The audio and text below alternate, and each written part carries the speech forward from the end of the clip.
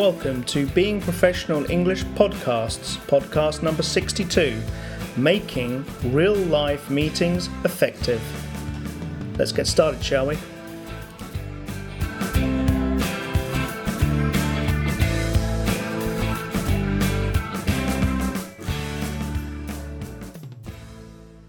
Welcome to this podcast on making real life meetings effective. This podcast will talk about the following 5 issues or 5 topics. What ought to happen in a meeting? What normally happens in a meeting? And then I'll look at how to make an effective agenda in the moment. Effective behaviour during a meeting, and also at the end some of the professional English statements and phrases that you will need to use. This podcast really comes about from the experience that I've had in the last year or so, 2 years, of working in a company here in Italy. And it's a small, medium-sized business. And often what's happened is that I've found myself with the vast majority of meetings that take place unable to get round to doing the usual effective meeting procedures. Now, podcast 24, long time ago, where the subject was remaining on time and subject, I went through a list of the main reasons that someone can have an effective meeting, either run it or participate in it. And if you remember, they are, and if you haven't listened to that podcast, I would recommend you do so. If you go on to the website and you go under topics discussed, managing yourself, meetings, you will find the podcast on remaining on time and subject. If you are listening to this just via iTunes, it's number 24 on the list. Anyway, I spoke about in that podcast the reasons, and the first and foremost was having an agenda.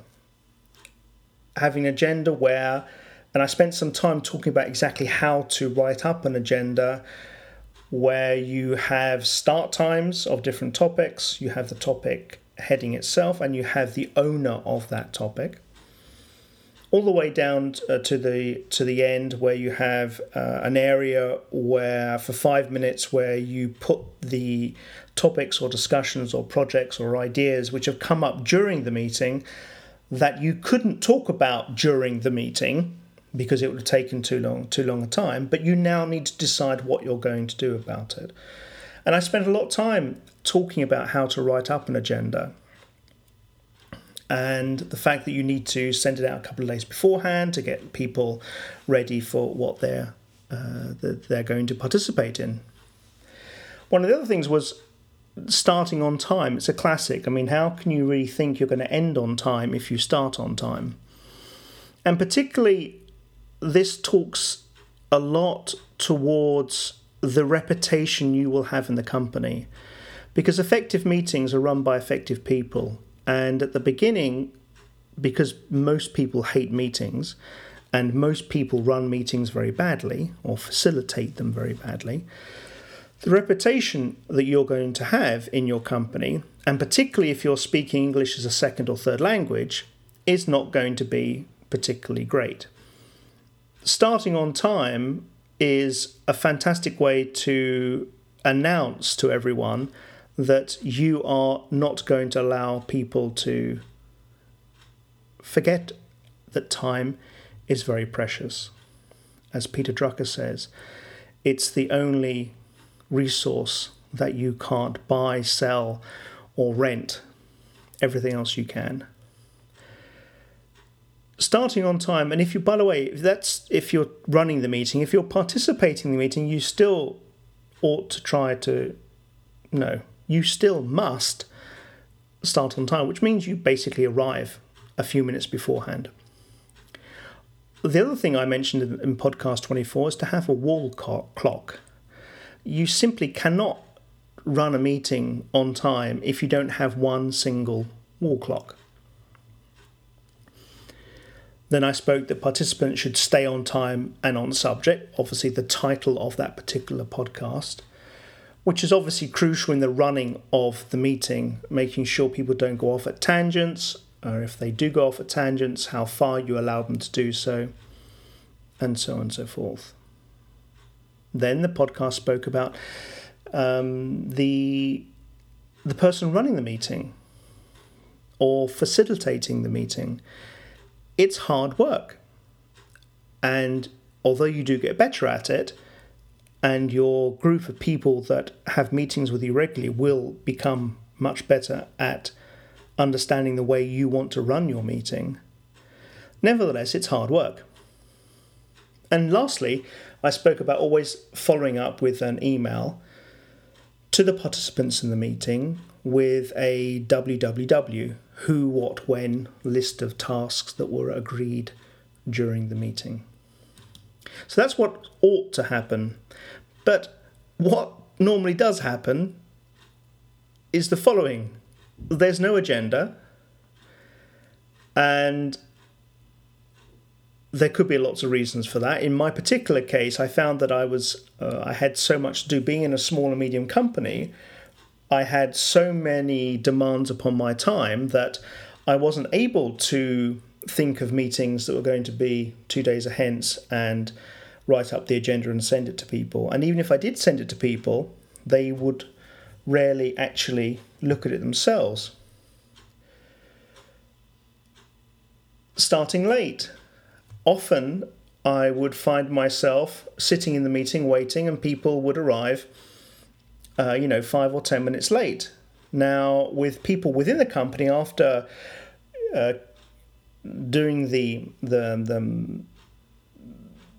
trick that I spoke about in podcast 24, which is how do you get people used to the fact that your meetings start on time? Well, you just start on time. So if your meeting is for 9 o'clock, at 9 o'clock you start. If there's supposed to be 7 people in the meeting, but there's actually only 2 of you, you start. You do it. You start anyway. The people coming in late will very quickly realise that you mean business when you say the meeting starts at 9. And very quickly people got used to arriving. But people outside of the company who are not so used to me would often be late. Far more so than I'm used to when I used to work in London or in New York. And I don't think that's a cultural thing. It could be a fact, the dimension of the company. In small and medium-sized companies, this is something which is much more common to occur, whereas in large multinational international finance banks and hedge funds, it doesn't. I don't know, but there certainly was that difference. What also happens more often than not, is there's no wall clock. I can't tell you how many serious companies, and I mean serious companies, I go into their meeting rooms and there's no wall clock. To me, that gives such a terrible message about the company. It means that they don't care about time. And if a company doesn't care about time, sooner or later it's going to have issues. So I've got to say that 9 times out of 10, the meetings I go to, which is in Italy, the companies don't have wall clocks. Also, what often happens in meetings is that people don't stay on time and on subject. Now, this is 100% the responsibility of the person who is running the meeting to keep people on time and on subject. But often the person running the meeting doesn't know how to do that. And again, I'd advise you to go back to podcast 24 to find out. And lastly, what often happens is that the manager doesn't run the meeting. He or she participates, but doesn't facilitate. And that leads to very effective meetings because you don't normally end up with decision-making processes at the end. Now listen, this podcast today is not about me helping you with the starting late or no wall clock, because I can't do that for you. But what I am going to try and help you with is, in particular, an effective agenda. Because this is something which I had to adapt, because there was no way I was going to be able to write out an agenda in the detail that I have mentioned to you in previous podcasts. And I think there's a lot of people out there who are in the same position as I have found myself. I can't spend time writing out the start time, the topic title, and the person who owns it all the way through the whole meeting. If I were in a position where I had a secretary or a personal assistant, I presume they would be doing that for me. But since in a small and medium company, even at the COO level, you're not going to have it. You have to do it yourself. There are other demands on your time. So how do you get around that? I mean, that's the reality of the situation, right? I mean, one of the things about consultants is they talk and talk and talk about the right thing to do, but in the real world, when you're trying to do something, it isn't always that easy. So how did I get around that? Well, I got around it first of all by not skipping but not missing out on the preparation. I mean, preparation for a meeting is crucial. Now, in a high-level meeting, meaning either with your boss's boss or a multinational meeting, you'll go to the headquarters of the company in a meeting, you really must prepare.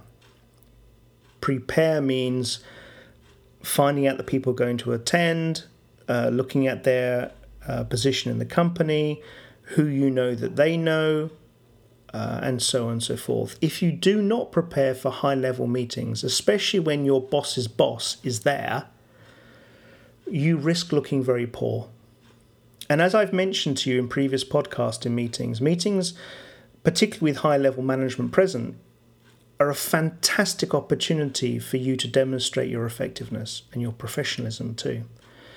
So with high-level, you've got to prepare, simple as that. Now, in small, medium-sized businesses, or indeed startups, because of their size and because of the way in which they're structured, you are probably going to be up to speed on the material. So the amount of preparation you're going to have to do will be significantly less. I mean, that's the reality of the situation. Now, because of that, if you are running the meeting, when it comes to the meeting time and your little alarm goes off, as mine does, 30 minutes before the beginning of a meeting, and I think, oh dear, I haven't studied, or oh dear, I haven't done the agenda. Maybe I don't say oh dear, but I'll leave that up to you to decide what I often do say. I write out the agenda. Now, what do I put on this agenda? Well, I've got to shorten it, really, because I can't put start times, end times, and so on and so forth. So what I put down just three things. I put down the agenda, meaning the points or topics which need to be discussed. I put a space on the piece of paper that I'm using for notes. And in the last third of the paper, I put a list of to-dos, or what, when, and who. Now, you can either use a piece of paper and divide them into thirds, or I tend to use I have a mini iPad, a tablet, which I use Apple Notes. Extremely simple program, but I use the Apple Notes, and I'll tell you why I do that later. And I split it into I have the bullet points already up, and I split it into thirds. And excuse me. And I find I can do that pretty quickly. Now, the topics that I'm going to have these meetings with people as I said before, because it's in a small and medium-sized company, I tend to be up to speed on the subject, so I don't need to prepare that much for them. But I do need to have an idea in the meeting itself as to what I want to achieve and where I'm going. Because if I don't do that, what often happens is I get out of the meeting and I've achieved very little.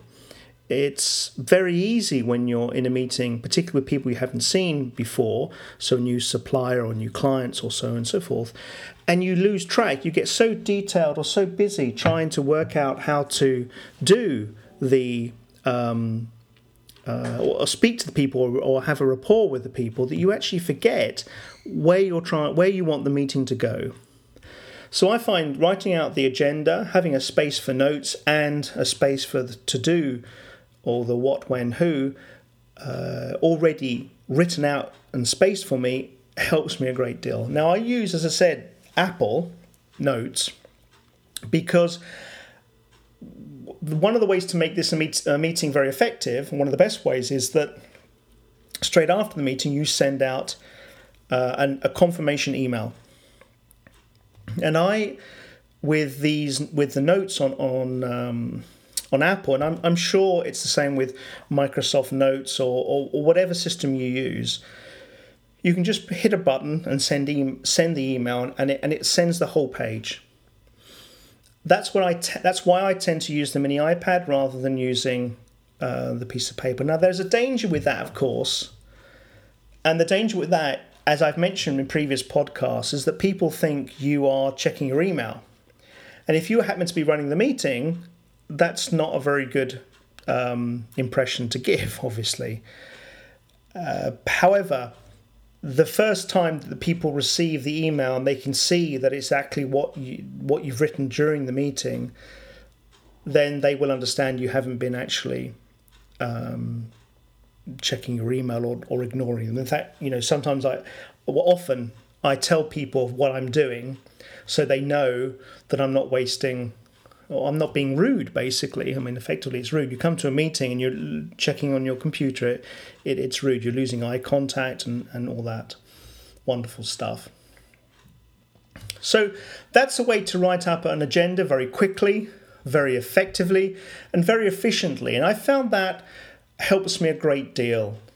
And it's especially going to help because, remember, I'm doing these meetings, 95% of them, I'm doing them in my own second language, which is why these podcasts are out there, right, for people who are using English in a second language. So when I'm doing this in Italian, it really helps me to have these agenda points already written up for me. Because, as I said, being in a meeting where you're doing a lot of stuff, the pressure upon you, especially if you're running it and using a second language, is great. There's a lot of responsibility to make it effective. You've got a lot of people in the meeting and you are responsible for their time too.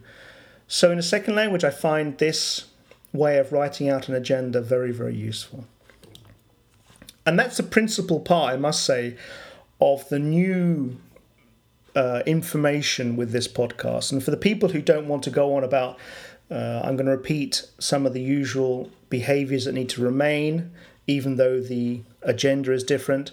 And I'm also going to go over some of the English language phrases as well. For people who don't want to do that, you can stop the podcast at this point because you've heard the most important part of this, or the newest part of this podcast, which is about the more, the shorter, in-the-moment written agenda.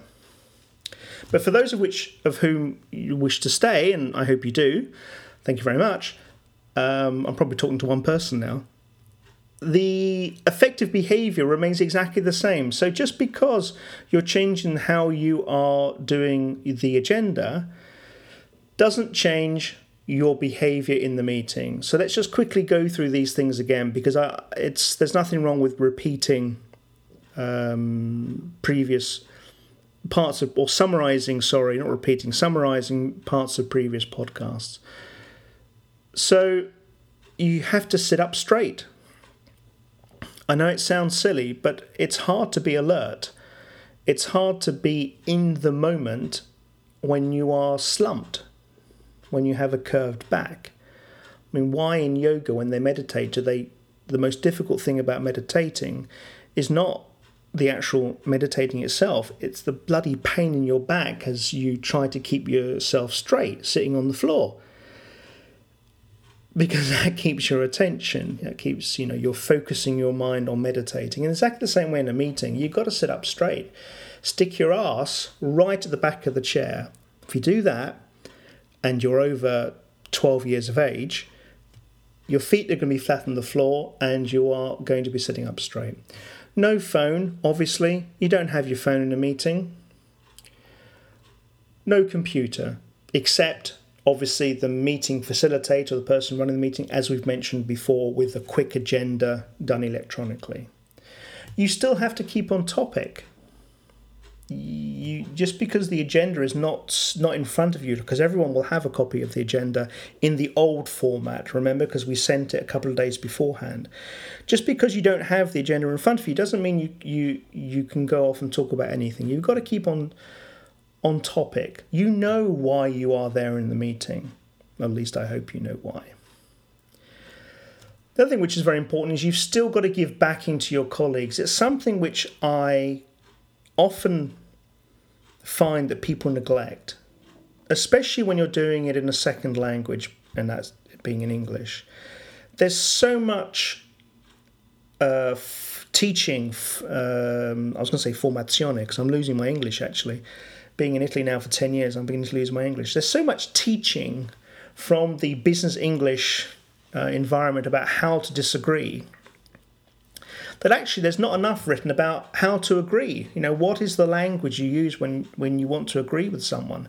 And it's very simple. You just say, I agree with Mark, or I agree with John, or I agree with Giuseppe. You verbally say it publicly say it in front of everybody. And why do you do that? You do that because you back up your colleagues. You help them in a meeting. They're proposing something, you agree with it, bloody well say it. That behaviour remains the same, even if you haven't got an agenda in front of you. If you're running the meeting, you've got to summarise and decide at the end of each topic what you're going to do. Again, because the agenda is not written in front of everyone and you're running the meeting, you have your agenda points. But you're going to have to work a lot harder. I mean, that's the payback, right? There's nothing in life for free. If you're running the meeting and you haven't done the big agenda which you're writing out and sending 2 days beforehand, the payback is that during the meeting you have to be very, very good at handling people and keeping them on time and on subject. And at the end of each topic, you really have to summarise and offer a decision, and we'll talk about the language to use in a moment. In addition to that, you have to assign tasks and ask for deadlines. Do you remember I spoke to you about, or this was in the delegation podcast, and again, just simply go back to the website, go under managing your team and delegation, and you can get the whole series of podcasts on delegation. When I spoke about delegation, I said that what you need to do when you delegate a task to someone is you ask them how long they think they will take to do it. And if they say, something which is 5 times longer than you think it will take, then of course you pull them back on it. But people don't tend to do that. I mean, they'll tend to give themselves one or two more days leeway, or 1 week leeway, depending on the size of the task, obviously. But people don't tend to try to trick you out of more time. But you ask them, because when they say, okay, this will take me 3 weeks, Mark. So you say, okay, in 3 weeks on Thursday the 11th, we'll have it finished. So you have more buy-in. Classic management talk about buy-in to a task.